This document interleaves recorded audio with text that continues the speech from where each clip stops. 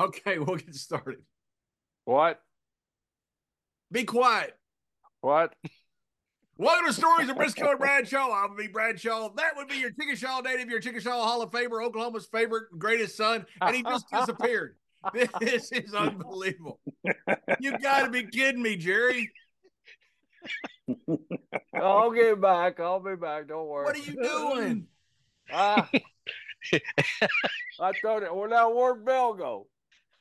What are you doing? Am I gone now? Yeah. Oh, you're back. How you You're doing? fine, Bill. Yeah. You want to This start again? this goes Yeah, I'll downhill start from again. this Jerry, goes downhill don't from here. touch nothing. Don't touch something. Okay. Welcome to Stories of Briscoe and Bradshaw. I'm be Bradshaw. That would be your Chickasaw native, your Chickasaw Hall of Famer, Mr. Technology, Oklahoma's favorite son, Mr. Gerald Briscoe. And what a treat we got today. Not the fact that we got just two great Texas legends, the fact that we got just two Texans. God bless Texas. Mr. James Beard, Hall of Famer, one of the greatest referees of all time, and Mr. Bill Colville, integral part. You've seen him in every single Von Erich picture, every single sportatorium picture. The man with the cowboy hat, Mr. Bill Colville. Welcome to the show, guys. Oh, great to be here. I'm enjoying it. I enjoyed Jerry's running. You just started. You just started, man. Wait 5 minutes and say the same thing. What happened to the cowboy hat, by the way? It's in the other room. I can go get it. Well, we're afraid for you to go get it. We might lose you. Yeah. Bill's not the problem, Jerry. Well, you saying I'm the problem? Yes. What am I? Here I am looking so handsome with these three Texans, man. I don't know what to do. Well, things are going to go downhill from here. I can see it coming. Yes, they are. Hey, James, as we get started, we had Rod Price on a couple weeks ago, which was absolutely fantastic. Enjoyed seeing Rod, listening to Rod. We had a great time catching up with Rod. I forgot to ask him one of the best stories that involved me, you, and him. And so I want to, before I forget, because I may soon be hunting Easter eggs I just hid. I don't want to forget this again. I want to start off with that story about me, you, and Rod at our bar. I think it's the same bar that Manny Fernandez threw a guy through the window. So it is. Yeah, we could have used Bill Colville that night. Oh my good, could we? Yes. So, Bill, we're sitting in this bar. Rod had just had something happen to a family member, like a cousin or something like that, right, James? Yep, something like that happened. Yeah, so Rod's feeling a bit down. So we're going to have. Are you going to tell the story? Or are you going to let James tell the story? You asked him, then you no. I was an observer in this deal. No. Oh yeah. And JBL was the aggressor in the deal. Right? No. No. We needed Bill there for this one. Yes, we did. There's nobody in the bar, Bill, except for a couple there, and there's nobody else in there. And a big, tall guy and a woman. That's so nondescript, no big deal. We're sitting there having some drinks. The woman comes up and starts hitting on Rod. And Rod is very polite, tells her he's, basically not interested, but her boyfriend's there. And so finally I leaned over, I said, ma'am, my friend had a little problem here. We're just kind of, having some drinks by herself. If you don't mind, you probably should go back to your boyfriend. Didn't think anything of it. She turns and walks off. I felt like the entire roof caved in on my head. She reached off. She took 2 steps, grabbed a beer mug off another table and hit me over the head with this beer mug. Right on top of my head. I just, bam, hit me over the head. I thought, what in the world? And I look around and she's trying to grab something else. And so I shove her. Of course she didn't. I'm still trying to get my bearings. When I look and I see her boyfriend, who's about as tall as I am, coming at me. And I thought, my goodness. So I go to punch him. He drops down to his knees and socks me square in the balls. Oh, that was a funny sound you made, by the way. Can you do so now I've been hit on the head? Now maybe. You heard about squealing like a pig? That was kind of it right there. This guy socks me square in the nutsack, and all I can do, I grab his head like this, and my head is spinning from being hit on the head with this beer mug. She's still trying to find something else to hit me with, and I've got this big guy I'm rolling around the ground with. Come on, my nuts are in my stomach. So I'm sitting and I'm like, oh my God, I'm trying to get this woman off of me. I'm trying to fight this guy. Finally, finally, we rearrange all the furniture in the bar. Everything's been knocked over. Everything's down. Finally, I get the better of it. Get up off the floor. She's still crazy. She's still wanting to hit me with something. I go back to the table. The whole bar had been knocked down. All the tables and chairs had been knocked down, except for the one that James and Rod are sitting at. It was a high top table with 3 chairs. They're sitting there just having a beer, watching the whole thing. Have not moved. Have not moved the entire time. Yeah. So I go back and I sit back down by James and Rod, and I just look at them and I say, guys, I got hit over the head with the beer mug. The guy socked me in the balls. And for the last several minutes, I've been fighting all over this bar, both him and her. And Rod looked at me and goes, oh, we were watching a hell of a fight. And James goes, that was fun. I don't know why I found that so funny, but it was hilarious. Man, that's great backup you got there by your Texas pal. Well, you know, they hadn't moved. The gal actually jumped on his back at one point, and that was really fun. I bet that was great. Oh, it was wonderful. It looked like a tornado had gone through the bar, except for the one table that James and Rod are sitting at. Their table is completely undisturbed right in the middle, and they're still sitting there, have not moved an inch. They're watching this whole debacle happen. Not only that, but I didn't spill an ounce of beer either. And he never went down and slapped the floor 1, 2, or 3. No, not one time. No false finishes. Yeah. I was wanting to run in. That wasn't my job. That's the job for the security, and you work there. Are you sure this wasn't an APA skit?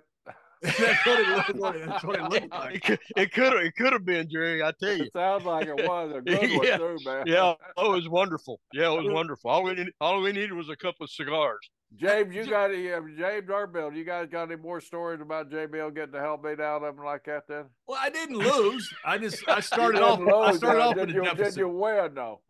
Oh, I didn't win. Yeah, I did win. But the best part was by the end of the night, I mean, we're still sitting there. They didn't even put up, I mean, we're there another hour. They didn't even put back the tables up. So we're just sitting there and like every once in a while I'd look at them incredulously and I say, guys, you really could have hopped in at some point and helped me when she jumped on top of me. When the guys that socked me in the balls are going, oh no, it was great, great fight, fight. The nut shot was so funny. I couldn't quit laughing. That's the last thing I expected because he's about as tall as I am. I'm about to punch him up here, and also I thought, where's he going now? Wham! You gotta really give the guy some credit. That takes a hell of a coordination to be able to drop directly down to your balls at the same and hit you at the same time where he wants to hit you. It was one motion too. He dropped to a knee and at the same time threw a straight right hand right into my balls. Yeah, it looked like a gold dust spot. maybe it was gold dust. Hey, it was about the same size. Of course, that bar was the one that Manny Fernandez threw a guy through the window, so they had seen quite a few things there. Yeah. So where was Manny during it? Was he sitting there with Bill or with James? And no, thank goodness Manny wasn't there because it would have escalated if Manny had been there. Oh yeah. No. Manny left the territory by then, I think. Yeah. Bill, you know, you probably heard all these stories a million times and probably laugh every time you hear them. Just for the people that don't know, Bill, give us a little bit about your background, what you did. Like I said, I've never had the honor of meeting you yet in person. We will somewhere down the road. Well, I hope so. But you know, you from what the stories I've heard, you've been involved in as many stories as JBL and James Beard yourself. So with those Von Erich boys, and I had the pleasure of meeting every one of them and sharing the ring with most of them there. So give us a little bit about your background so we can let the folks at home know what you are up to. Well, David and Carrie snuck me into being in the business. And my dad had a bunch of motorcycle shops with factory national riders racing for us. And Fritz used to come in and bring the kids in, and I was one of the racers. And he would watch us practice before we went out on tour, and he bought 3-wheelers and 4-wheelers. So I've known the kids and Fritz since I was 15 or 16. But the boys were younger. At that age, they were punk kids. They weren't going to be friends. You know, they'd come to watch me race and practice, and that's it. And as we got older, David and I got close.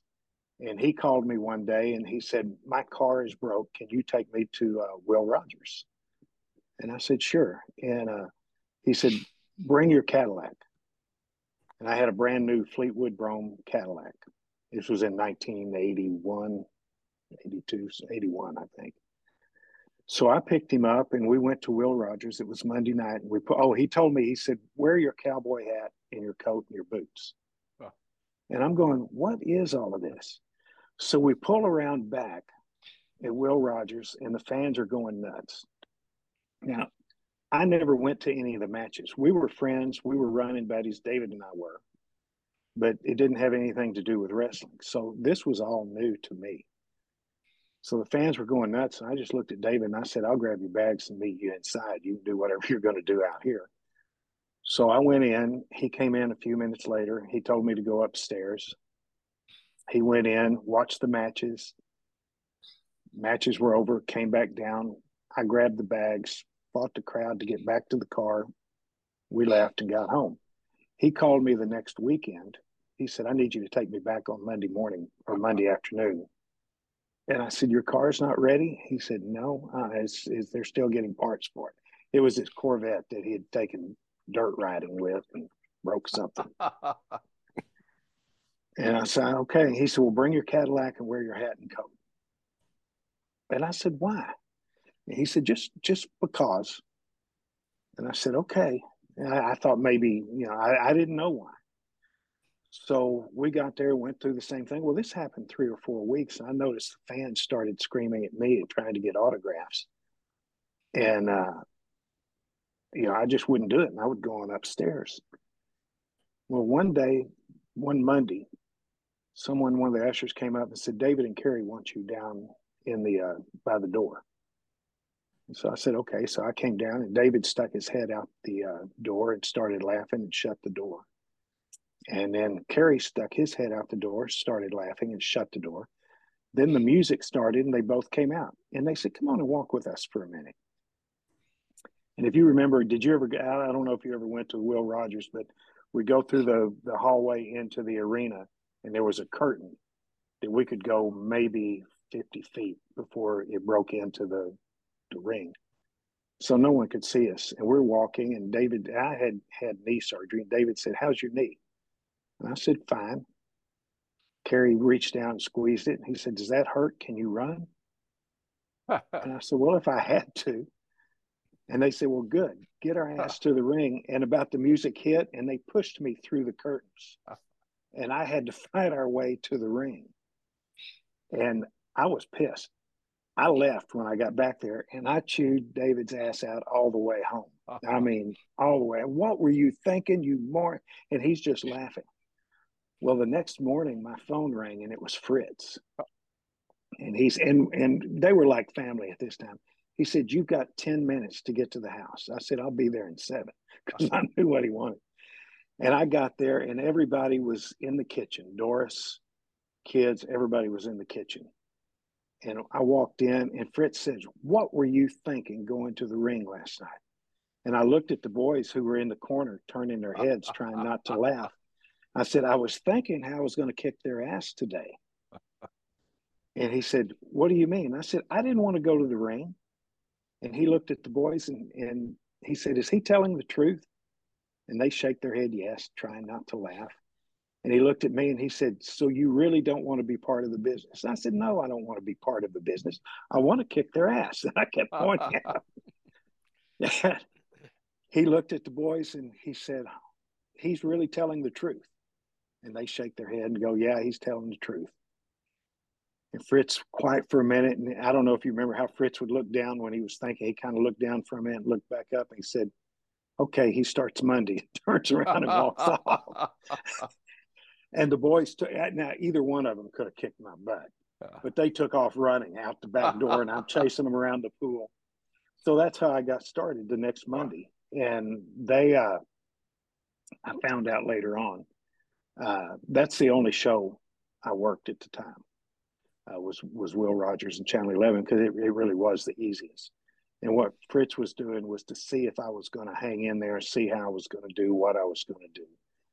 And after maybe a couple of months. Then they moved me over to Monday night and Friday night to the Sportatorium, which, if you ever went to either one of them, those are completely different venues, different fans, different everything. Did they ever give you a job description? Not at that time, no. And because I was still going around, and at that time I was only supposed to work with the Von Erichs, nobody else. That's all I did was go with the Von Erichs and back. And so we did that for a while, and then one night on Will Rogers on Monday Night Show, Ken Mantell came out, and I was hanging back outside the arena watching, and Ken came up to me. He said, and it was a 6-man tag, and he said, "You're bringing the Freebirds out." I said, "No, I'm with the Von Erichs." He said, "No, from now on, you're with the Freebirds." I said, "What?" And so the music, the match was over. How well, Bill, did you know the Freebirds? Did you know that Michael, how crazy they were? I mean, obviously, seeing them work and all that stuff, but now you're assigned to them. No, because I still was just with the Von Erichs, and I couldn't even deal with any of the heels at the time. So I had no idea. Now they did, and so anyway, that's how I started to see how I was going to do there, and then I started going to spot shows, and ultimately got to the point, and I brought in Lonnie Grammatico, and he stayed a while, and then when everything split, when Ken Mantell left, Lonnie went with Ken, and that's when I brought in Curly to back me up. So we kept it going. But that's how I got started. Bill, did you watch wrestling at the time? I mean, the Von Erichs were huge stars, especially in Dallas, the Metroplex. So when you went there first, you didn't know much about them because you were doing your own stuff with the racing. But had you watched a little bit of the television program because you knew them? Yeah, I knew who they were because they came in and watched me practice and race. I mean, I had known them since they were little kids, but I just had not watched. I wasn't watching wrestling. So you weren't aware of the popularity that was building with those young guys at the time. I mean, just they were skyrocketing up, and this had to be at the very beginning of their Freebirds are just coming in, all this stuff. All of a sudden, this business there in Dallas is starting to explode behind the Von Erich family and the Freebirds. So you were just a friend. You wasn't really interested in the business at all, right? So you were just watching all this growth. I had no idea I could be part of the business and I wanted to be. I living in Wichita Falls, we moved from there when I was 13, but on Friday nights back then, and that was in the 50s and 60s, our parents would move. Kids would take turns spending the night with neighbors. One night we'd spend the night at Randy's house and Greg's, and then ours. And our parents would move one of the TVs into the bedroom, and we'd be up all night. We'd watch wrestling to start with, and then one of those horror movie things.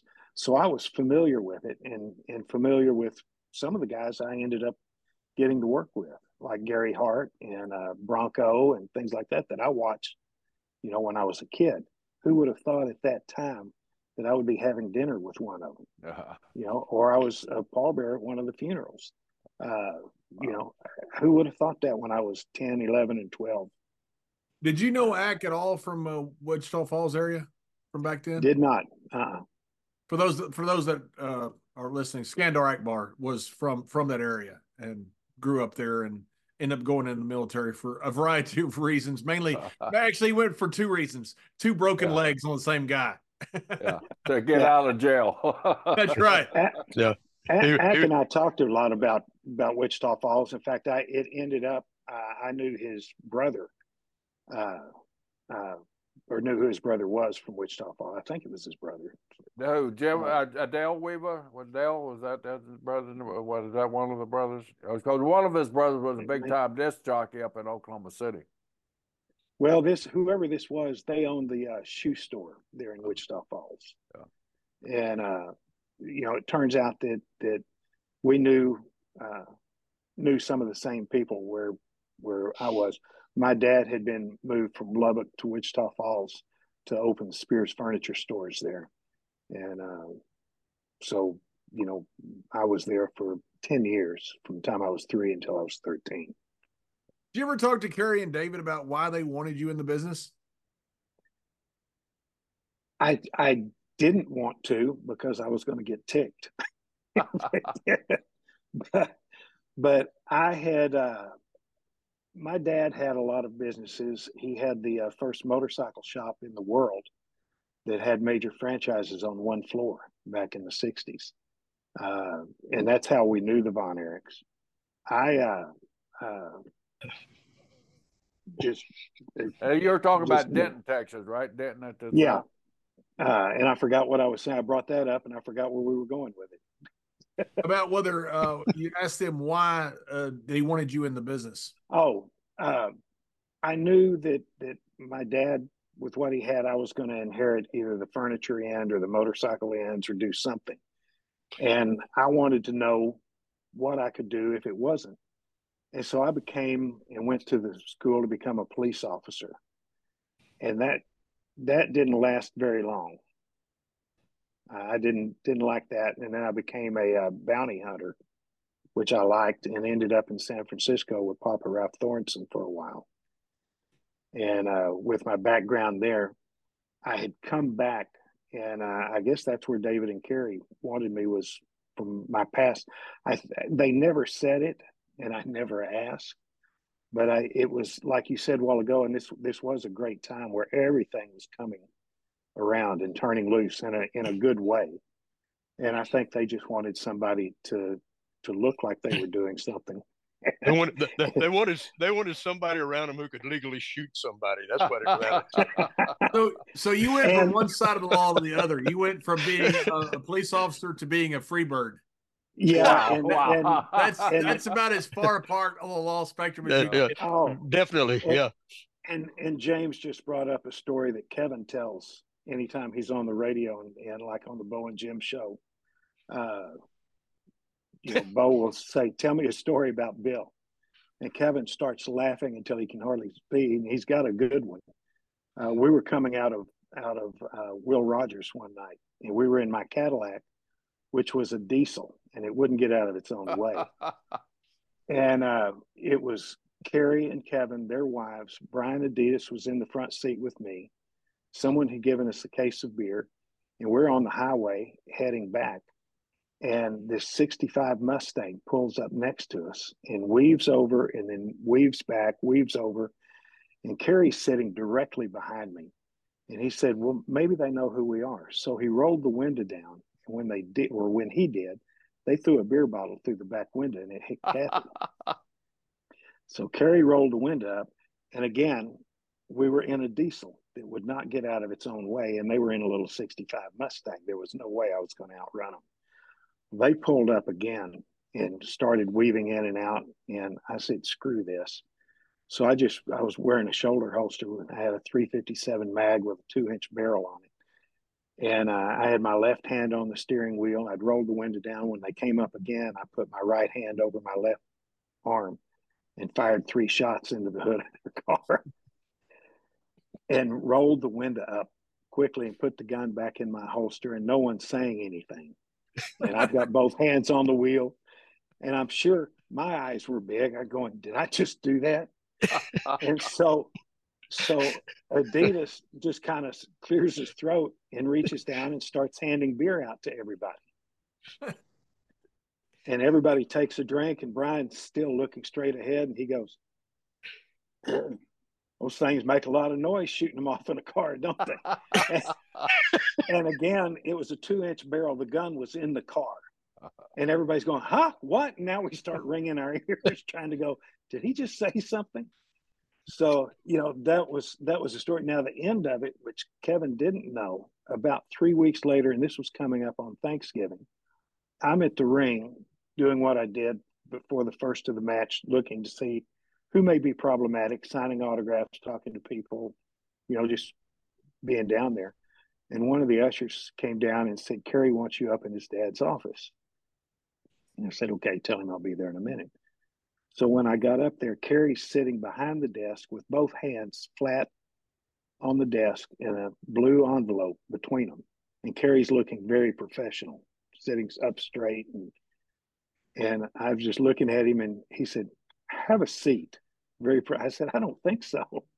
And he's trying not to laugh, and he takes one hand with three fingers and slides that envelope across to me. And he said, "Open that." And I said, "Once again, I don't think so." And he starts laughing then. And I said, "Okay, whatever." I opened it up, and it was a Thanksgiving card. And it said, "To Kevin, or to Carrie and Bill, we're the kids you shot the car the other night. We just wanted to wish y'all happy Thanksgiving."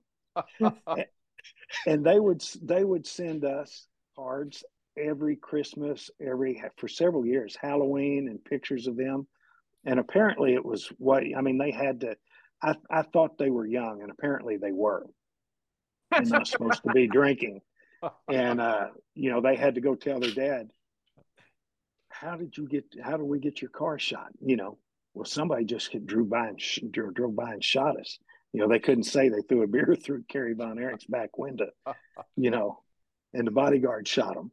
So we got away with it, but they did know who we were. And in some envelopes, they'd send pictures of us that they had taken, and send us Christmas cards and things every year. So now you know why they wanted Bill around. That's it. That's a unique way to get pen pals. Yeah. Yeah. No kidding. Yeah. I can't tell you how many times I'd walk back to the back of it, and there's a little area. John knows this, where you come in to the sportatorium in the back where a lot of the boys would come in. There's a little hallway there and a stairway that led up to Fritz's office, and I'd go back to the back after some matches, and Bill be have some guy spread out on the concrete down there, and Bill on top of him waiting on the cops to come pick this guy up. You just step over them and go on into the dressing room. It was a fun time. Yeah. So Bill, as these kids are growing in the business, and you're adding more Von Erichs to the card each and every week, it seems like, and your responsibilities are growing. Then all of a sudden they tell you to go over the Freebird. What was your reaction then? Because I'm sure you're a astute observer and you see the Freebird. Am I sure I want to even be around these guys? Or tell us a little bit about a Freebird. I first checked to see if my pants were dirty in the back.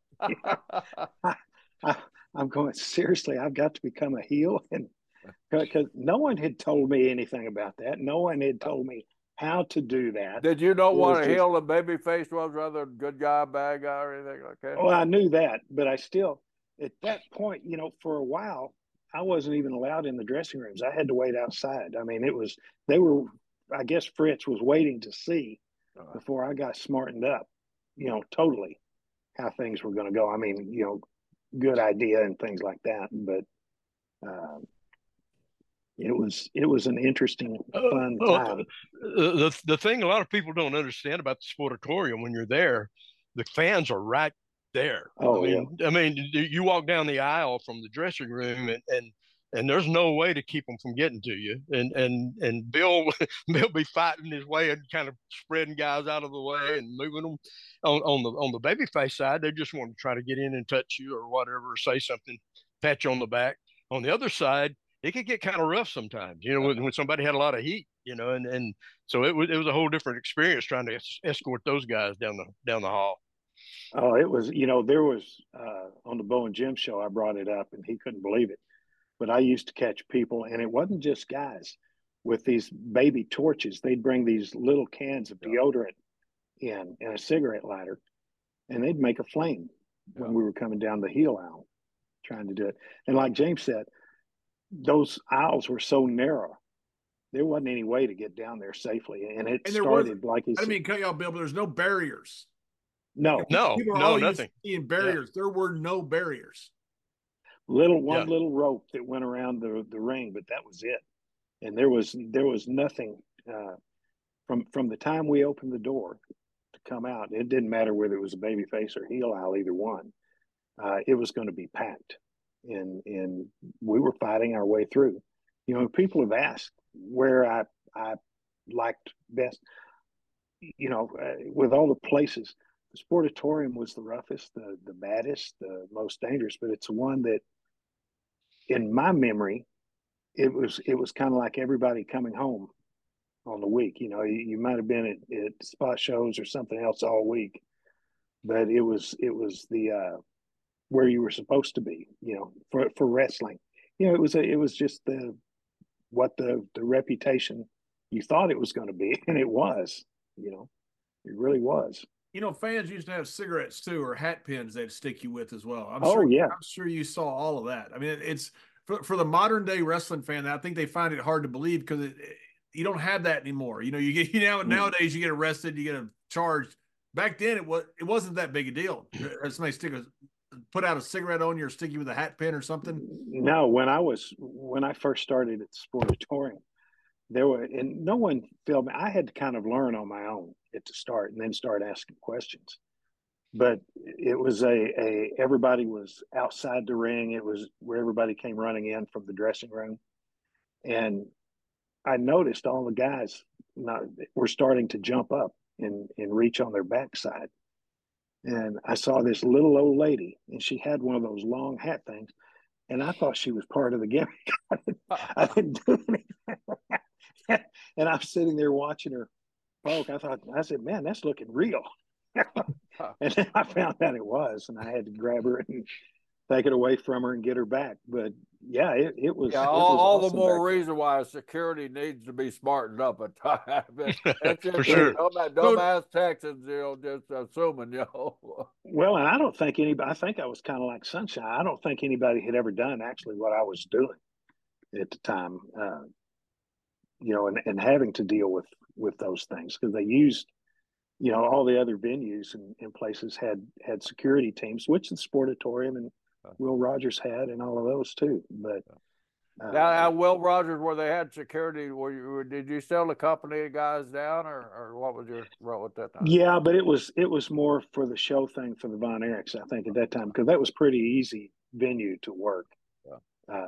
And it was a completely different crowd. I mean, truthfully, I can't remember ever having to do anything at Will Rogers. At the Sportatorium, what was the most violent act that you ever had to police there, if you can remember?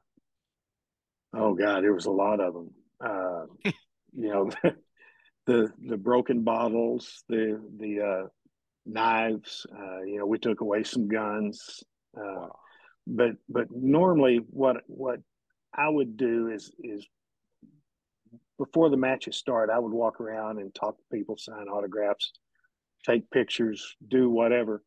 And the ones that wouldn't look at me, those are the ones I was going to watch later and say, okay, you're trying not to get caught at something. And usually they're the ones that were going to cause a problem. And if I saw someone specifically like that, then I didn't come back to the ring immediately. I'd stand up on top and wait until I saw them getting ready to do something and then come down and get them from that aspect. And then take them to the back, to the hallway that James was just talking about. Yeah. Put them down, and that's usually where I would get excited back there because they try and get out, and I was putting them down and waiting until the police got there. You mentioned Gary Hart, who's very dear to me throughout my career, and I love Gary Hart, his wife Twinkle, and many great stories. Gary was one that would take action on his own a lot of times. Did you ever have to pull Gary away from a lot of guys, or? No. I really didn't have to do that. I had to pull people away from them. Who was the worst? Who was the heel that you're like, oh, this guy's gonna beat up half the crowd? Probably Buddy Roberts. Really? But part of it was my fault too. I told him to go after one guy once, and he started I couldn't get to the guy, so I told he'd been causing problems for weeks, and he would get close to the aisle and jump back in the middle where I couldn't wade in to get him. So I told Buddy, I pulled Buddy out and I showed him who the guy was. I said, I'm going to let someone else take you to the ring. I said, stop and start jacking with that guy and get him to come out to the aisle where I can get him. And he did it. But Buddy would, with me, we hung out a lot outside the ring. That ought to tell you a lot about Bill right there. Yeah, really, yeah. Bill, one time we're in Nashville and Buddy came in. That's where he already had the tracheotomy, I guess, on the throat. And he came in, he was waiting on Michael to drive back to Atlanta. So, it's okay if, everybody's getting the same level of intoxication. But if there's one that's worse than the others and everybody else is sober, it's not a good time. So me and Ron got Buddy absolutely hammered for the ride back with Michael Hayes to Atlanta. Not a hard thing to do, by the way. Michael Hayes was mad at us for months. He goes, "You assholes got Buddy so drunk." I had to listen to him the whole way to Atlanta. Buddy was something else. Yeah. And he would, when he was in those situations, especially when he got in a fight with his wife, he would start, and then he'd just start bawling. I mean, just crying his eyes out, okay, buddy. Okay, pat him on the back. Say, it's going to be okay, bud. It's going to be okay. Yeah. At least you didn't tell Gordy that. God only knows what would happen if you told Gordy that to get this guy. I had an instance with him too. We were at a club in Denton, actually, and Bam was really wasted. And for whatever reason, there were some kids that wanted to start a fight outside when we were leaving. And Terry was so drunk, I didn't, and Cat was with him. So I said, get him in the car and get him out of here. And she's trying. Now he sees that I'm getting ready to get in a fight, so he wants to stay and back me up. And she's got him pinned against this 65 Mustang, and he starts beating the roof, going, "I got to get to Bill." And he dented the roof. So she finally got him in the car and left. And on my end of it, all these kids, they got in line. They didn't jump me. They got in line and tried to take me on one at a time. Wow. And boom, boom, I took them down. What I found out later, there were 3 police cars sitting across the street watching it all. And they knew, and they called Bam's wife the next day because they knew her. And they said, "That was Bill out there in the parking lot, wasn't it?" She's going, "Why?" He said, "Well, we were sitting over there watching." She said, "Well, why didn't you come over and help him?" He said, "He was doing fine. We didn't want to get in on it." Bam Bam, one time we're on our way to Europe, and we've all been there. But he had a little too much to drink, and so Mr. Briscoe goes up to him and says, "Bam Bam, I got to ask you, just kind of keep it, slow it down just a little bit. Don't go any further." And Bam Bam looks at me, and goes, "Jerry, I love you," and he hugged him, and they both went over a chair into the ground, right in this fancy airport lounge. So there you have the free bird and Mr. Briscoe rolling around on the ground, hugging each other. Jerry, you were asking about how Bill got influenced by the free bird. Well, he didn't get into all this. The reason why they were hanging out and didn't he hung out with those guys all the time. Well, it sounds like it. Yeah, that whole group, and if you don't know it, you're talking to Sunshine's true love right there. You really weren't going to bring that up. I didn't. Oh, here we go. Yeah, I was going to bring it up. Thank you, James. You want to continue that line there? Yeah, take it and run with it. Tell us about true love. I wonder how long it takes to get to Tyler tonight and get back before dark. We might have. Go ahead. Yeah, you think she was with Jimmy Garvin, but that was only a show. That was only a show. That was only a show. Yeah, there's the real guy right there. We might have gotten engaged one night. I might. Sound like my kind of night. It wasn't my idea. I'll put it that way. I was. Well, I probably wasn't Sunshine either. There. Apparently it was hers. We were back home late. Well, yeah, we were kind of living together too. I was laying on the couch. Yeah, wait a minute. You were kind of living together. Well, I kept my apartment that I could go to whenever it was necessary. But I was laying on the couch one night watching TV, and we were arguing in kind of the fun way, that couples do. I mean, it wasn't a fight. It was going, what do you want to eat? I don't know. You decide what, that kind of thing, something like that. And I kind of laughed and I said, we might as well be married going through this. Well, she got quiet, turned around, went into the kitchen and called her mom in Florida. And I'm listening. She said, Bill just asked me to marry him. oh, And I sat straight up in the sofa and I'm looking, I'm going, I did what? And she said, no, hang on a minute. She put the phone down and I laid back down real quick. And she came in and looked over the back of the couch and said, yes, I will. And turned around and walked off. I went back and told her mom. And I'm going, crap, what did I just do? So, everyone thought there were hot angles going on at the sportatorium with world class, but the hottest angles were the ones between the girlfriends and the wives of the Freebirds and Bill and that bunch down there. Those were the best fights of the world.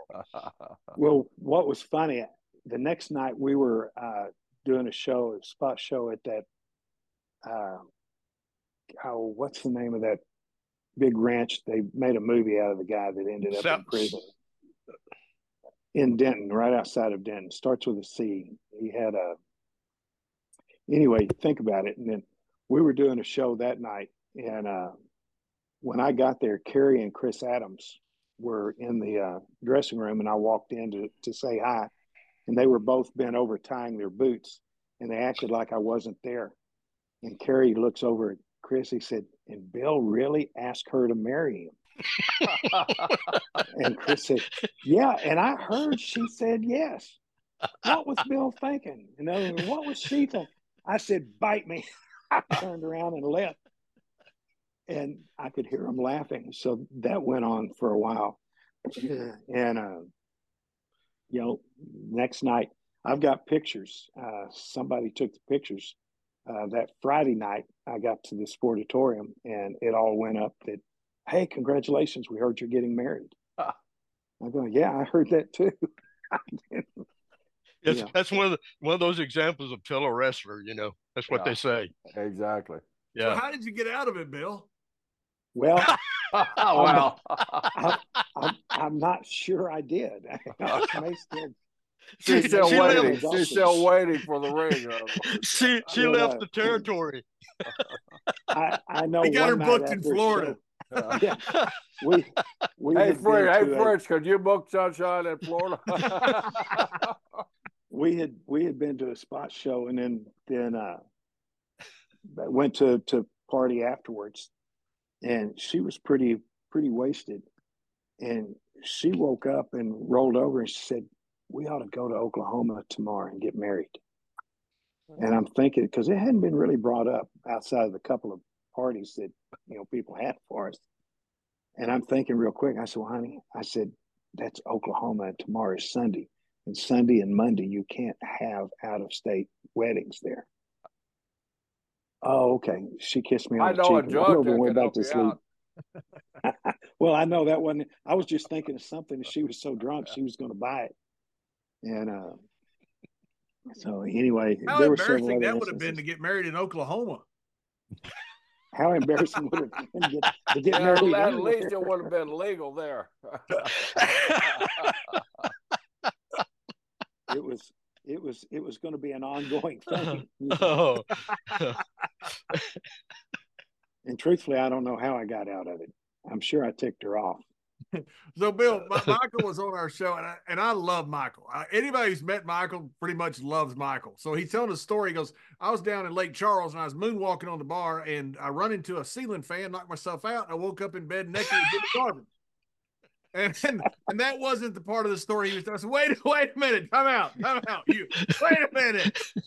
No, people don't understand how crazy the Freebirds actually were. Absolutely. I mean, those are the three most insane human beings that ever walked on the planet, right? Valerie and I went to, it was Thanksgiving or Christmas at Betty's house.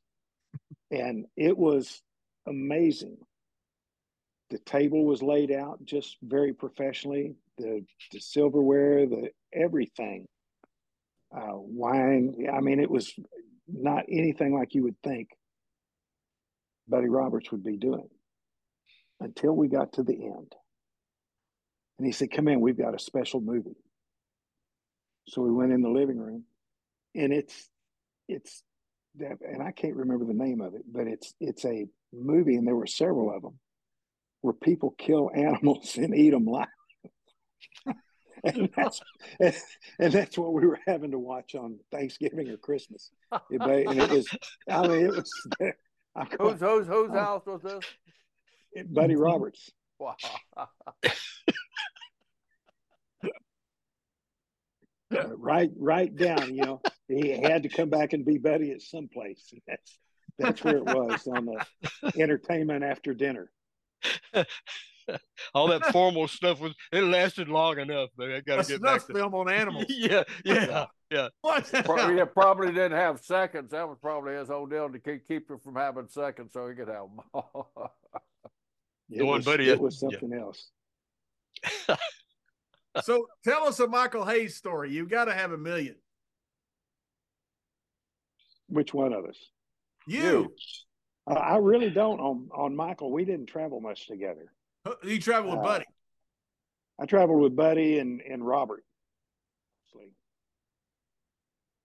So, but we go to the ring. Those guys, it's pretty amazing. Except for wrestling the Von Erichs, those guys were cheered a lot too, right? Oh yeah, they had it. You know, the people would scream and yell at them in the ring, but the minute that we were getting them back, and after the show, they were in line to get autographs. You know, get hugs. Yeah, they loved them. It was a crazy thing. If you put them against the Von Erichs, they hated them. They put them against anybody else, like Axe guys or something. Oh yeah, you know, they were big fans. Yeah, real weird. I always thought they were the first attraction heels. You know, Magnum TA was kind of the same. You know, where you don't have a pure heel. You know, a pure, you know, Killer Tim Brooks type heel. You have a heel that is just an attraction. You know, a guy like, you know, say Roman Reigns is now, or say DX was back in the day of the Attitude Era, or you know, the Four Horsemen were very similar to that. You know, it's just, they were the first attraction type heels that people just wanted to see, and they didn't care who was against. Von Erich said boom, somebody else said cheer them. Yeah, they were very much like that. Bill, what was it like then? I mean, you guys were that was one of, I don't know how a wrestling territory could be any hotter. You know, you might say this territory was as hot, but you guys were selling out whatever you put the Von Erichs and Freebirds names on everywhere. That had to be a crazy time to be part of something that was so hot. I mean, I'll give you an example. About a few months ago, I was down in Athens, Texas, where I go all the time.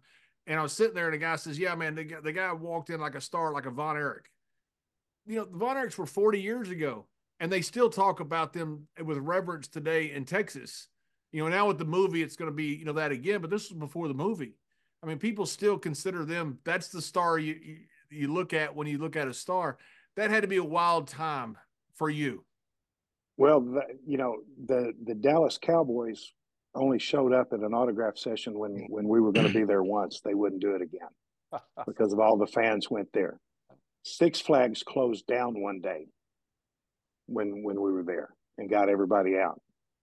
I mean, it was just amazing when I would take, you know, especially Kerry or David, to go shopping, you know, like during Christmas and things like that.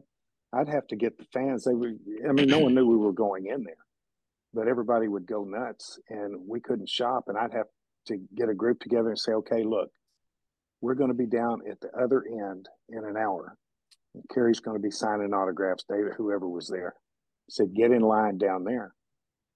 And they would run down there, or we'd run out the other door, you know, so we could shop. It was amazing on them back then. It really was.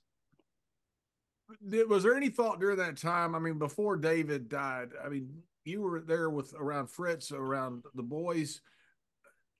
Cable television is taking over the country, so somebody's going to go national. You know, Blanchard got it first on USA Network down in San Antonio.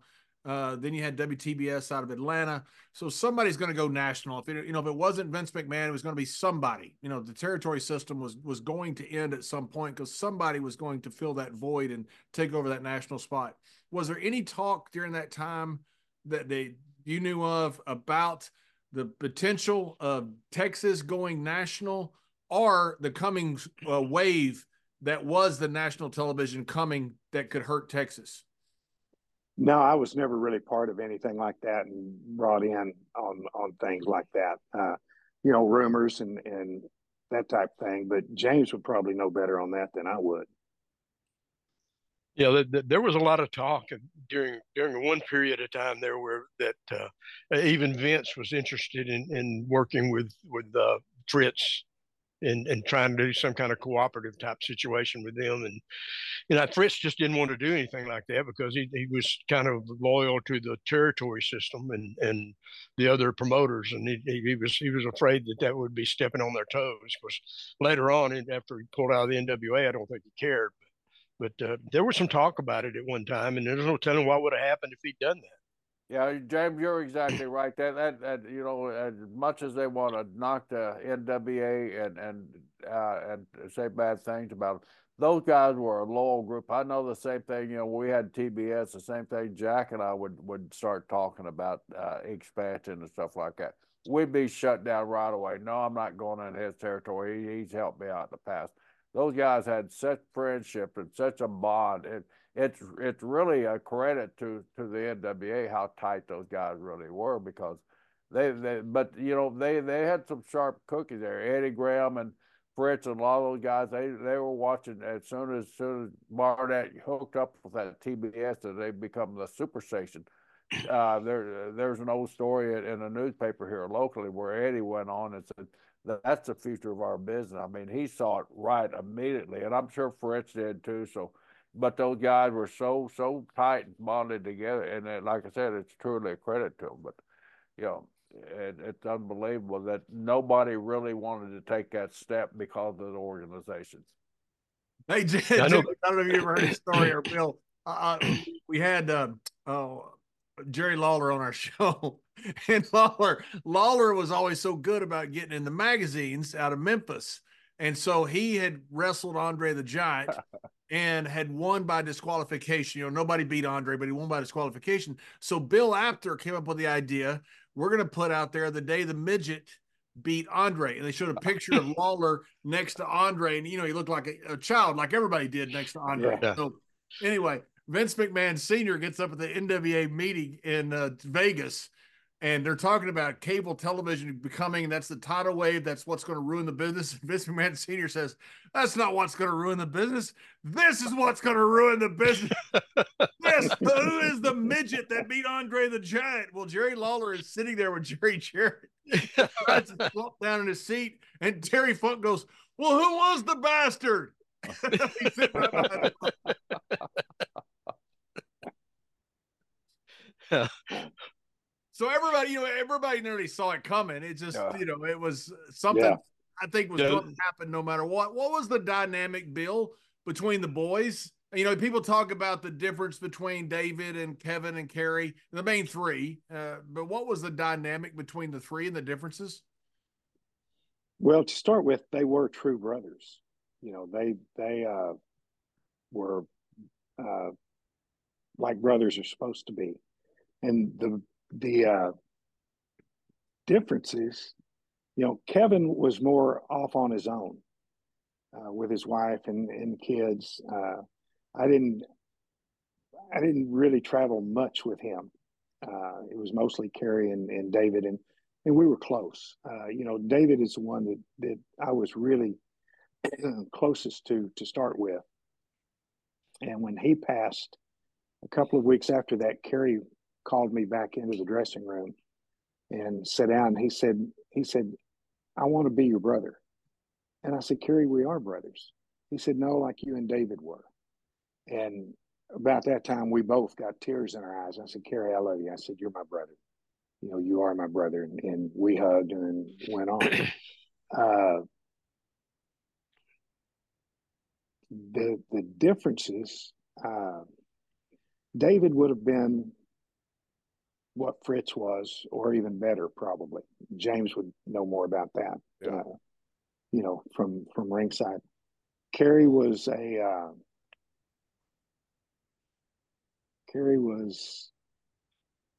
like a rock star. He didn't have to perform that good to be. I mean, he did, but he didn't have to because he had other things. And Kevin was just kind of there. I mean, you know, Kevin got there late, left early, and I'm not taking anything away from Kevin. It's just he was, that was his job. You know, I don't know that he was in love with it as much as especially David. You know, James may know more about that than I do.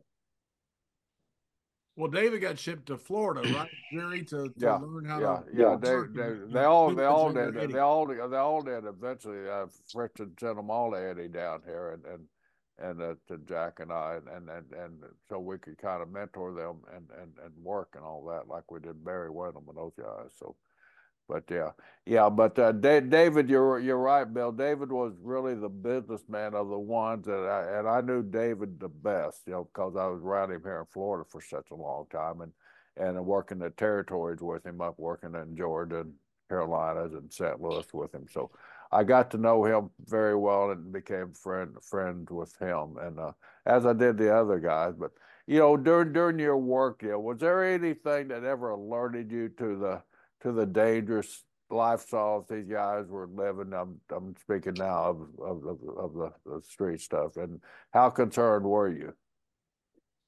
Are you talking to me? Yeah. Asking me. A lot. Fritz, when they moved to East Texas, when Doris and Chris would be gone, Fritz would call me and ask me to come down there and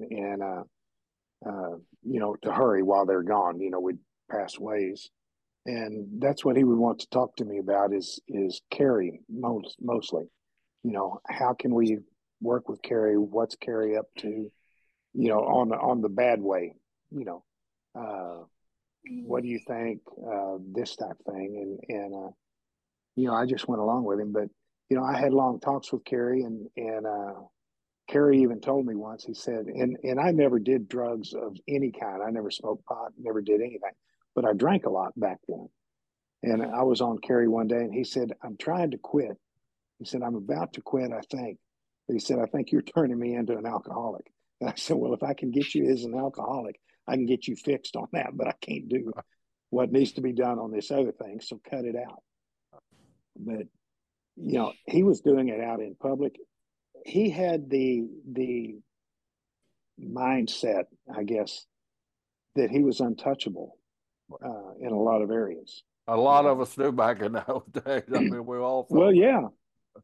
yeah, but he would walk around a club with Coke on his nose, you know, and do it at the table. I mean, he didn't go in the bathroom to hide it. Um, you know, and I'm not talking out of school. Yeah, Everybody knows I've that. heard those stories are common. I've heard the stories where he would just lay a line out on the barroom table a lot of times and just Yeah, yeah, partake. I wouldn't. Now, when you were around it, you knew the guys that was kind of dealing to him or supplying him. I'm sure you kind of try to run those guys off and not let the boys have those kind of contacts. Yeah, he kept a lot of that from me. And what I found out from some of the guys, uh, Kerry knew I didn't want anybody do. I didn't do any drugs. Wasn't going to put up with it. And I've had some of the guys tell me that when they got there, first thing Kerry told them was, "If you're going to do anything, do not do it around Bill." You know, I mean, he knew how I felt about it. He knew it wasn't, you know, good. But you know, through all of that he went through, he had a heart on him. Yeah. He would call me and say, "It's time to go," and I knew what it was. It was I was picking him up, and we were going to a children's hospital to go in and sign autograph. Not for me to sign autograph, but for him, Right. you know, and take pictures and do things. And I picked him up at the airport once, and he could hardly walk. He'd torn something in his knee, and he was in pain. And this was one of the things that we actually had booked at Cook's Children. And I said, "Kerry, we can't go in and do that. You know, you got to go and I've got to take you to the doctor. And he said, no. He said, we've got to do this. Well, I had to hold him until we got in there. And then he would walk just holding on to the wall, get down and sit and pray with kids, pray with people, families that had kids in the, doing surgery, all those things that nobody knows about Kerry, and that was the other side of Kerry that was as real as the bad side was. And he had a terrible bad side. Terrible. Bill, I got but he to also travel. had a great one. Bill, I got to travel a little bit with Kerry, right before he passed away there in the 90s, whenever year it was. And I've been fortunate to be around, some, as we all have, really big stars. The only person I can put close to Kerry is The Rock, as far as charisma. And I'm talking about personal charisma, not just being in the ring. I'd see Kerry go through the airport and people would want to meet him. And he had that humble style. He'd stop. They knew exactly who he was. I mean, they idolized him. And he would stop and say, "Hi, I'm Kerry Von Erich," and they would just melt. I mean, he had a charisma about him and this humbleness. He was just a good guy. I mean, I know there's a lot of demons, but man, he was just a good dude to be around. And I've never seen anybody, like I say, The Rock, that had that charisma about him that was just innate. It was just God given, that when he walked into a place, he was a superstar, and it's something you can't teach. Yeah, no, that's the way Kerry was. I mean, there was such a good side to him. And unfortunately, people like us know that side. The fans only know the bad part, that's come out, and that's really a shame. Did you know how bad his foot was when he had the motorcycle accident? Yeah. So you knew that the foot was pretty much gone, and I mean, what he was trying to do was remarkable. Basically, wrestling without a foot. Right. Yeah. Unbelievable, And I would go over and pick him up sometimes, and he would forget to have the front foot. Things like that. But he what he went through with that, people should look at just that alone. What a strong person he was, because nobody else could have done what he did with that foot. No, I don't know of anybody that would have tried. They would have even tried, much less been able to pull it off. You didn't see him limp. You didn't see him drag it. You didn't see him do anything. And he would still go over the top rope, and come back down on the floor and land. Now, he did it with stronger foot on the other side, but he was still doing it. Yeah, what kind of father? Because there's been so much guess. Everybody loves the second guess. These tragedies that have happened to the Von Erich family, especially in Texas, because they were such part of everybody's. Well, I say part. People that grew up, it was part of your life. The Von Erichs were part of your life for so many people in Texas. What kind of father was Fritz? A lot better than it's come out. I was around forever. I mean, literally. I mean, the kids were in junior high and high school when I was out, when I knew them. And when David and I were start running around, we'd go over to Fritz and Doris's house, and we were walking out the door, and David would turn around and hug Fritz, hug Doris. Fritz would give us $500. And I said, "What's that for?" And he said, "I don't know where you're going, but I don't want to have to come get you out of jail. Use that." he would turn around and leave. And the first time it happened, I'm walking out the door and I'm looking at David, and I said, "Is he telling the truth?" He said, "Yeah." How accurate was the movie that James was in? Had a big part in. How accurate was the Iron Claw? For those that don't really know the Von Erich story or don't know, I know a lot of it was taken out of historically, chronologically not accurate. But how accurate was it about the characters? James sent me some pictures of the guys and things while he was out in New Orleans, so I could see what was like the birds and all that. And then when I saw it, it was like I was watching. I would have been at ringside. Those guys were remarkable on every move, every Iron Claw, everything. It was, I couldn't believe that they did what they did, and it looked original. Had I not known what it was, I would have thought it was the real show. And James, your part in the movie, I mean, how much of it was we want to be very accurate, either historically or we want to be very accurate as far to the characters of the people, as compared to say we want to just create a great drama? Well, I think what people have to understand is that it's not a documentary. If they did a documentary about the Von Erich family and told the whole story and included everything people seem to want to include in it, like Chris and the timelines being exactly right and all of that, it would take probably a 6 or 8 part documentary to do something like that. So Sean Durkin, the director and the guy who wrote the script, really kind of had to pare things down to a little over 2 hours, and you have to look at it like a movie, a separate story really than a historical piece. There's a lot of historical accuracy. There's a lot of things that aren't accurate. The timelines aren't exactly right. Of course, there's a big talk about leaving Chris out of the story and that sort of thing. But you can't look at it that way. You have to look at it like a movie. And if you do that, I think it's remarkable, incredibly well acted.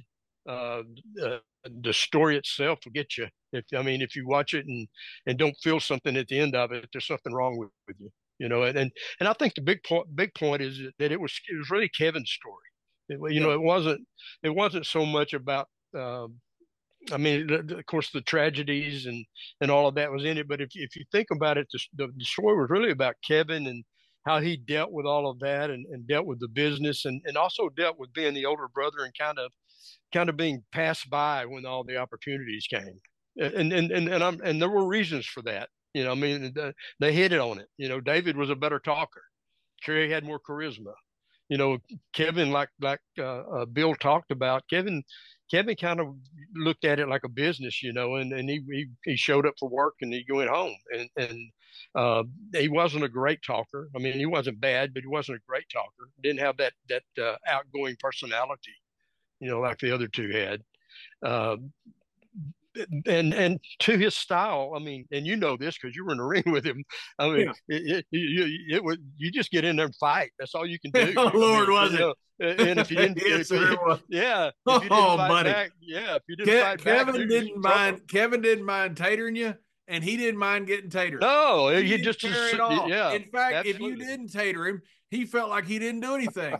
Yeah, it's like you don't love me anymore or whatever. That's right. I mean, it was as physical as it could possibly be every single night with Kevin. But Kevin liked it the same way. He just enjoyed being out there in a fight. Yeah, and Jerry, this, being in the business, Jerry knows this, being in the upper echelons of the business. A world champion can't be that way. A world champion has to be a guy that makes everybody else look good. And Kevin, one of those guys that he'd make you look good as long as you'd fight back, but if you didn't, you're in trouble. And it just wasn't he just wasn't the guy that you'd probably put the world championship on, and for those reasons. And so he dealt with that, and he dealt with all the tragedies and the family issues and all of that kind of thing. And that's what the story's about. That's what the movie's about. It's not really meant to be historically accurate. James, it's like the movie Titanic. You know the ending. So how do you make a movie that's good? You make it a human interest story, which is what they did with Kevin. Because it's the tragedies, but you got to make it into something, and that's where the cinematic experience comes in. And don't mistake it. There were a lot of accuracies in it also. A lot of the way the boys felt about each other and interacted. They were very playful, just like it showed in the movie. That's the way they acted. And they were very close. They loved each other, no question about that. I think one of the funny parts about it that was different is that it made it look like Pam chased Kevin, and it was really the other way around. But it's just a wonderful movie if you just look at it from that standpoint, and it was an incredible experience to be a part of it. You know what's amazing is I've seen Kevin several times. I didn't get to see the premiere because I didn't get to go at the last second. But Kevin has just turned into, like that he wasn't before, just a wonderful guy. Yeah. Oh, he's an incredible guy. Yeah. He's just a good human being. You listen to interviews he does. There's no bitterness. It's just you sit there and look and go, I'd like to have dinner with that guy. Yeah, and he's one of those guys that doesn't. He's not embarrassed to tell you how he feels about you. And Yeah, that's yeah. it's a good feeling when you hear that. That he cares about you, and that's just the way he is. And he loves his family, and it was really nice to see. I guess to see that movie get made because I think it kind of told his side of things, and and Bill talked about the wrestling part in there. We took a lot of pride in getting those wrestling scenes right, and I think that they're probably the best I've ever seen in a wrestling movie or movie that had wrestling in it. And Chavo had a lot to do with that, right? Chavo Guerrero. Chavo had a lot to do with it. We worked with those guys before the movie for I don't know, several months. He's just just teach like them his the dad and basics. uncles. He's just as talented as he can be. Oh, unbelievable! What a great guy, man! I tell you what, we were like that. We were like that all through the movie process. Yeah, he's a good dude. Yeah, he relied on me to kind of guide the guys that I'd been in the ring with and telling them, he would do it this way or he would do it that way or react this way and that kind of thing. And he incorporated all of that into the scenes and it was just a great experience when it was all over with. He and Hiro Koda, who was the stunt director, and I all went out and kind of had our own private little rap party, just the three of us, and it was just I can't tell you how much it meant to be a part of that. James, I've read some incredible interviews from the actors, and about their thrill of playing Von Erichs. Did that come across on the set? I mean, were these guys real professional? Were they really wanted to know? Did they question you? Is this the attitude? Is this the Jerry, personality that I'm trying to reach here? 100%, Jerry. I've never, you hear all these tales about actors who are kind of prima donnas and that kind of thing. None of those guys were like that at all. In fact, they were so dedicated to trying to get it as right as they could get it. And you know how hard it is to learn wrestling. And they had that little bit of training, but they insisted on doing these spots themselves. I mean, we'd have guys that would show it to them and do it, but when we actually tape, they're doing all those things, and they were always inquisitive about, is this right? Am I doing this right? And if you told them something, they take it to heart and just go right to it. Zach in particular was he was just so intent on getting Kevin as right as he could get him. The last scene I did was the one with Flair and him in the match toward the end of the movie, and we taped that thing all day long. We got through with it, and got out of the ring, and I walked around, and I was going to tell Sean Durkin, the director, goodbye, and my last day and everything, and he told the assistant director, he said, get on the horn and make the announcement that this is his route. So he did that, and there was a big response from all the crew and everybody who was there on the set, and that made me feel good. And I turned around to walk off, and Zach had come back out of the dressing room. And he gave me a big hug and thanked me for helping him. That was the kind of attitude they had, and to be honest with you, that ranks right up there with some of the greatest honors I've had in this business. Just that feeling, that moment there. Yeah, that moment of respect from somebody that has achieved something very big in a different world. Yeah, absolutely. In a different world, correct. Yeah. It was like a Hall of Fame honor, really. So kind of the same thing. I heard Pete Rose one day I think he may have said it in his Hall of Fame speech, but he said, I was sitting around backstage and he was listening to Blackjack Lanza and Undertaker and, Bret Hart, a bunch of guys in his Hall of Fame. So he had a bunch of the older guys that were no longer working, but legends in the business. And he said, I'm sitting there thinking, I've got a window into something. If you were looking in my world, it'd be like Babe talking to Lou Gehrig or to Joe DiMaggio or Mickey Mantle. He said, I got to hear that in your business. And it was so cool the way that Pete Rose said that. It was so respectful to say, basically, Pete Rose, all-time hits leader, he goes, yeah, it was so cool to sit there and listen to the legends of your business and understand the significance of that's important. Yeah. It's always great when people have that respect. Absolutely. Yeah. It's wonderful feeling. Good to see and good to feel. One of the things that the movie got horribly wrong, though, is I told the actor who was playing Bill's part. I walked up to him after we were having lunch one day in the deal, and I said, "Brother," I said, "I hate to tell you this, but you're being way too nice." I was waiting for that to come. Hey, Bill, tell us, how did that feel watching this actor play you on the giant screen? I mean, what a thrill that had to be. It was a good shot of him from the back, mostly. So you're saying that's your best side? There wasn't much of me facing. It was always leaving the ring. Jerry, Jerry, there's been a few instances where I've coaxed Bill into showing up at this show or that show or whatever event we were doing, and he'd say, "Well, you want me to bring the hat?" And I said, "That's really all I care about. Just bring the hat." I've said I'm going to get that's JBL without the hat. He's not JBL, you know. So yeah, I got my hats right here. Yeah, I got hats everywhere. Yeah. All hat, no cattle. That's what they say. That's what some people in Texas. And if I go somewhere and I'm not wearing the black one, everybody gets ticked. Gotta be the black one.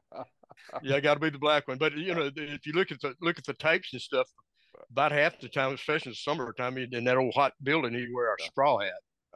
Yeah. So Bill, been so close to these guys, your entire career there. What did you think of the movie, and did you think it hit the points that should have been? I mean, like, and I agree so much with James. I mean, it's not a documentary. If you wanted to have a documentary, wait for that. But there'd be so many episodes have to come out. But just a general layman going there. Is he getting a picture that you have of these young men who gave their life to this business, or what's your feeling? Well, the fans that are going nuts over this didn't know the families for the most part, real. And I actually, I've worked with every one of the kids, every one of the grandkids, and Fritz's father. So I've been from Fritz's father all the way through. Wow. And Fritz's father was in the business. You're telling me something I don't even know. It was when we had the motorcycle shops. Okay. He used to come grab me and get me to I was in high school, help me with the Kiwanis clubs and things like that he was dealing with. When I worked with him, I didn't have it wasn't with the wrestling matches, but I did work with him. Wow. What was Fritz's father like? Not what you would expect. He was a little short guy, and really. Was that Hans von Erich? Do what? Sergeant Schultz. Yeah, when he would come get me, I would go. I did what he said. He was. I only got to meet Fritz a couple times, but it's like meeting one of your idols. You're for one, it's a very good experience, and I don't mean it in that way that they say don't meet your idols. I met my idols, and they were awesome. They were beyond belief as far as how good they were. But Fritz was just this commanding presence, it seemed to me. I mean, he was just like the ultimate alpha male. He walks in, you go, that's a tough old guy. Just like when he talks, everybody listens. Is that how you kind of saw him as well? Yeah, he was like that. But he also told me, I had known him since I was a kid, and people were shocked when I would get away with things at the sportatorium, messing with him. They're going, "That's Fritz." I said, "I know it, but I've been doing that since I was a kid. He messes with me, and everything that came out in the movie about him was for the movie. From those of us that were close back then, I never saw anything like they're talking about. I never heard any of the boys when they were with me bitch about their dad, and it was always they loved him. They were going to do what he needed. When I would go pick up Carrie or David, either one, at the house when we go by, they would go in and hug, both mom and dad, and I never heard Fritz, yelling or doing anything that part was. And I never heard any of the boys complain about it either. Yeah. When we were open about a lot of things. I remember the last time I saw Fritz. Kevin and I were riding together, and we were coming back from. I think we were coming back from Oklahoma. To be honest That with could you, explain why and, Kevin took it. yeah, we're getting as fast as The we best could. thing Got about back to the Oklahoma, yeah, leaving. yeah. With James. We came through. We came through Denton, and Kevin said, "Do you mind going by like Dallas?"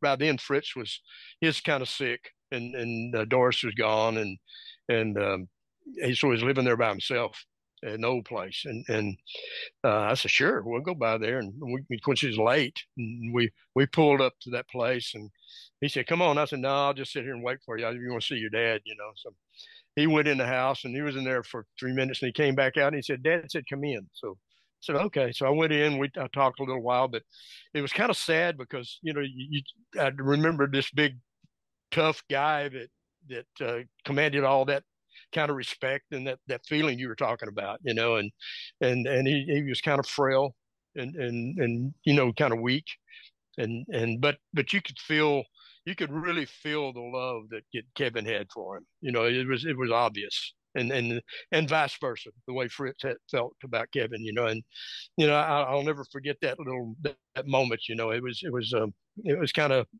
bittersweet, but it definitely told me a lot. Bill, did you ever go to Israel with them? No.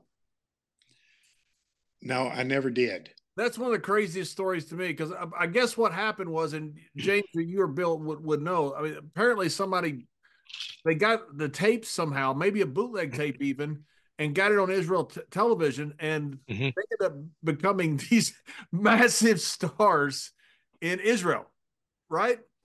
Yeah, they became just out of nowhere, just became like matinee idols over there. And it's from somebody bootlegging a tape or something, right? Yeah, yeah. So yeah, I don't remember the exact story, but it was something about that. Something about that. It ended up on their TV somehow, and they for became some the reason.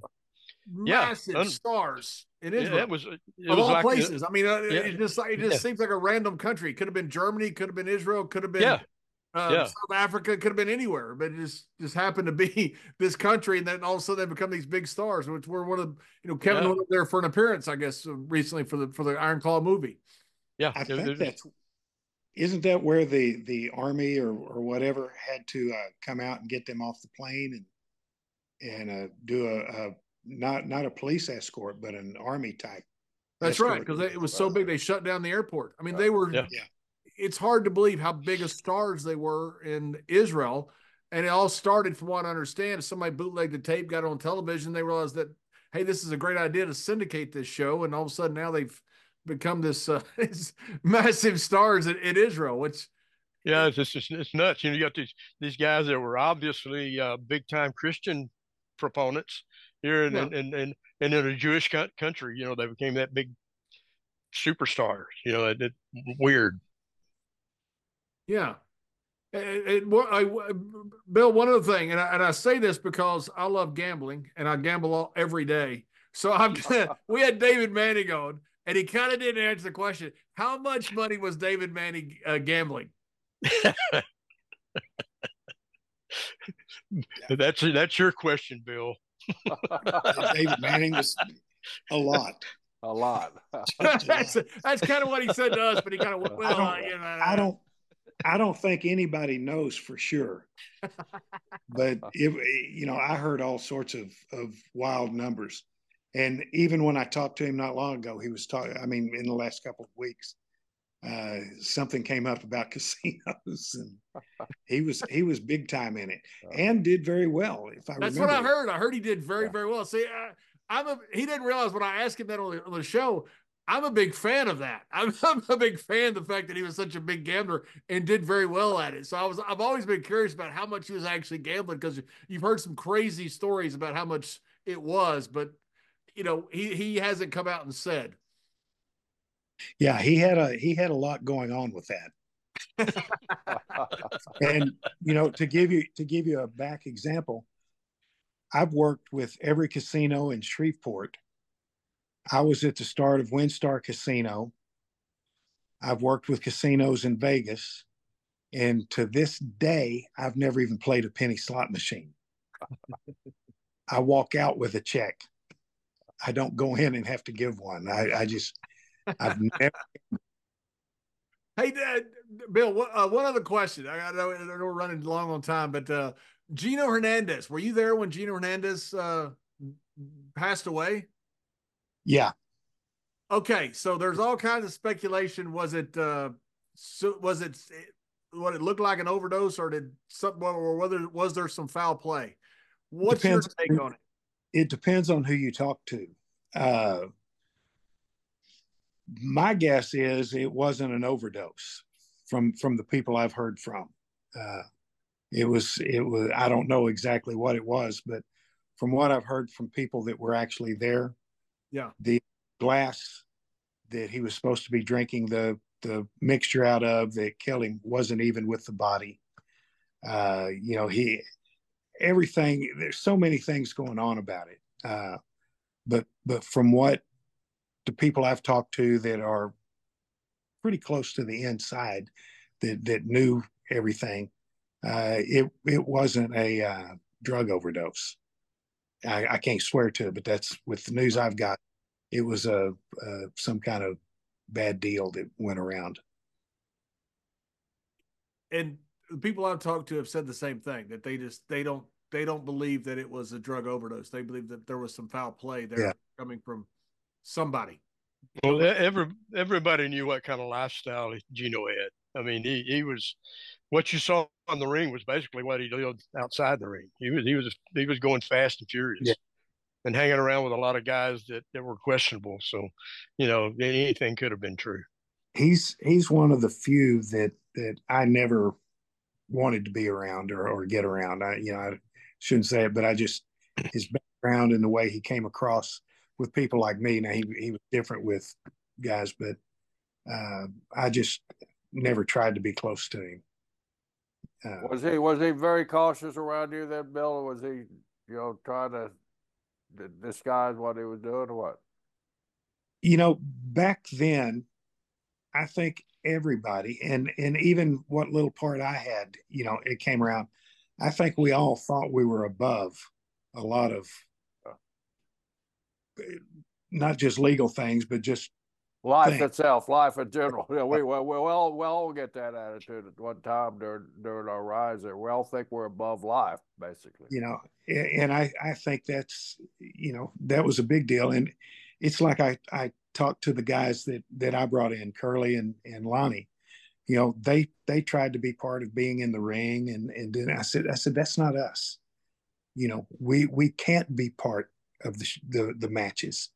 But they would get to go into the ring and do things, and they said, well, why aren't you going to do it? I said, I don't want to be part of that. I want the fans not to think I'm going to be part of something and I can't knock the crap out of it. I want them to know. And it was just a different time back then than it is now. A lot safer time now. And yeah, definitely that. It's yeah. So much has changed. People talk about, how much has changed in wrestling, but it's changed in everything from the 70s, 80s on. Rock and roll music, country music was different back then. Yeah. NFL was different back then. I mean, people ask about how the wrestler is compared, talking about the movie, the wrestler is compared to, say, today's product. Same as North Dallas 40 was to the NFL. It's a different. It's not even the same business. No. You see those old. You see some of those old NFL. I mean, I think it was Lenny Dawson. There's a famous locker room picture of him with a cigarette in his mouth and a fifth of whiskey sitting on the floor there. I mean, that was the image kind of that NFL wanted them to have back in those days. Wild, tough, crazy guy. But nowadays, you'd be fined $1 billion if you tried to pull a stuff like that. Yeah, and you don't. I can remember going to the dressing room. You see a 6-pack of beer here or something here or something like that over there, with the free birds. Come on, James. I know. Yeah. Hey, it wasn't just it'd the be free a case of beer with a free bird. yeah, it wasn't a 6-pack. That's for sure. Some Jaeger. Yeah, Give me some Jaeger, Briscoe. Yeah, big old free bird specials.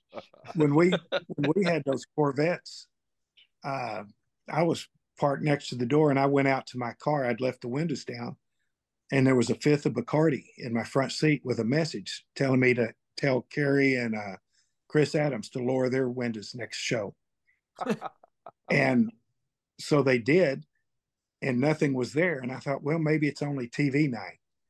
And so I said, do it again this next weekend. Well, sure enough, they said have Kerry and Chris leave a note of what they want. Somehow they knew what I drank. And so every other Friday, we'd leave the windows down on our Corvettes. And by the second match, I would go out and there'd be a fifth of our favorite. Wow. There were fans that would do that every week. Yeah. Yeah. By the third, I live way out in the country here in Florida, and I used to walk up to my after Tampa on Tuesday. I'd walk up to my mailbox up there and get my newspaper and mail, and there was the same thing. It'd be, but maybe they just moved from Texas out to Florida. But the fans were crazy like that. They'd find out what you want, and they'd deliver it right to the doorstep. Yeah, it's just the fans, Mr. Briscoe. You got to hear Black Bart talk about riding with Jerry and Jack Briscoe. Let me tell you something, Johnny. Get in the car, and there is a case of beer in every seat. And he goes, as big as your thumb. As big as your thumb, there's a doobie. And everybody gets a doobie. They got a case of beer and a doobie. Bart, hear Bart tell about the Briscoe's car. So don't you tell me about the fans. Oh yeah, I've heard those stories from him. Yeah, there's several things in wrestling business that get you credibility, like being trained with Hiro Matsuda, being trained by Billy Robinson, being trained by Brad Rygans, being trained by Carl Gotch, are riding with the Briscoes. Yeah, that's right up there. Surviving a ride with the Briscoes. Any of that gets you automatic. A lot of people rode once with the Briscoes, and I think getting trained by Carl Gotch was a lot safer. Yeah, you know, it's funny. Some of these guys would come in the territory, they don't have a car, you know, and we'll ride with the Briscoes. You know, we always like to bring rookies in, you know, let them ride with us. One night they'd ride with us. Next night they were at the car lot looking for a car. Hey, they got Haku to drive for them. Haku was only 16. I thought he was 40 because he was so big. And Haku gets out of the car and leaves it in drive because he doesn't even know how to put it in park. And the car drives off. Yeah, Haku had never driven before. Haku, the guy listen to Haku tell a story. He goes, I'm used to cargo away. I'm used to a canoe. And he said, I get in the car and I go, okay. So he starts driving. He never driven a car before. Well, when he stops, he didn't realize you got to put it in park. Hey, John, this isn't the Bash Briscoe podcast. This is talking about your Texas boys here. So let's stick to the subject, okay? See, guys, this is what I got to put up with every damn show there. Yeah. What a thrill it is to talk to you, Bill. And, you know, I've heard so many stories about you, and of course James. I talk to James almost weekly now. James is a member of our board up in Iowa on our Hall of Fame up there. Does a great job by keeping us informed on Texas guys there. So we appreciate all of his effort. Bill, we appreciate you coming on the show. Is there any way you do anything wrestling related? Do you like to do the card shows or anything like that where guys can get a hold of you if they want you? Yeah, James knows how. He won't tell anybody. Yeah. But would you tell the fans that all 40 of them that we have on this podcast? We got at least 40. That's counting me and Jerry twice. Yeah. Send James Beard your message on Facebook that you want to get hold of me. There you go. You're being safe there. But Bill, I'm the only guy that can talk Bill into going to a wrestling show these days, and I just do it by threatening to tell the truth about him somewhere, because he knows I'll be on a podcast somewhere and I'll talk about him, so he'll do whatever I ask him to do. Go ahead. No, go ahead. He called me one day and wanted to know if I wanted to go to Corpus, and I thought, sure, I'll come down to Corpus. I had been there. I thought it was good. I had a friend that had a yacht that I used to go down there all the time and stay with it. In fact, he used to do a lot of the pictures and things at the Sportatorium. So about 2 days before, I called James and I said, hey, do I need to get a ticket, buy a ticket to get in? And he was quiet for a minute and he said, no, you're not going to need a ticket. I said, you SOB. He said, just bring your hat and your coat. And I said, I got there. I hadn't done this in years. I didn't know anybody in there. I didn't know any of them. And I'm there and James isn't there. And so I called him and it's 6:00, 6:30. And he said, no, I'm at dinner. Go ahead and get started.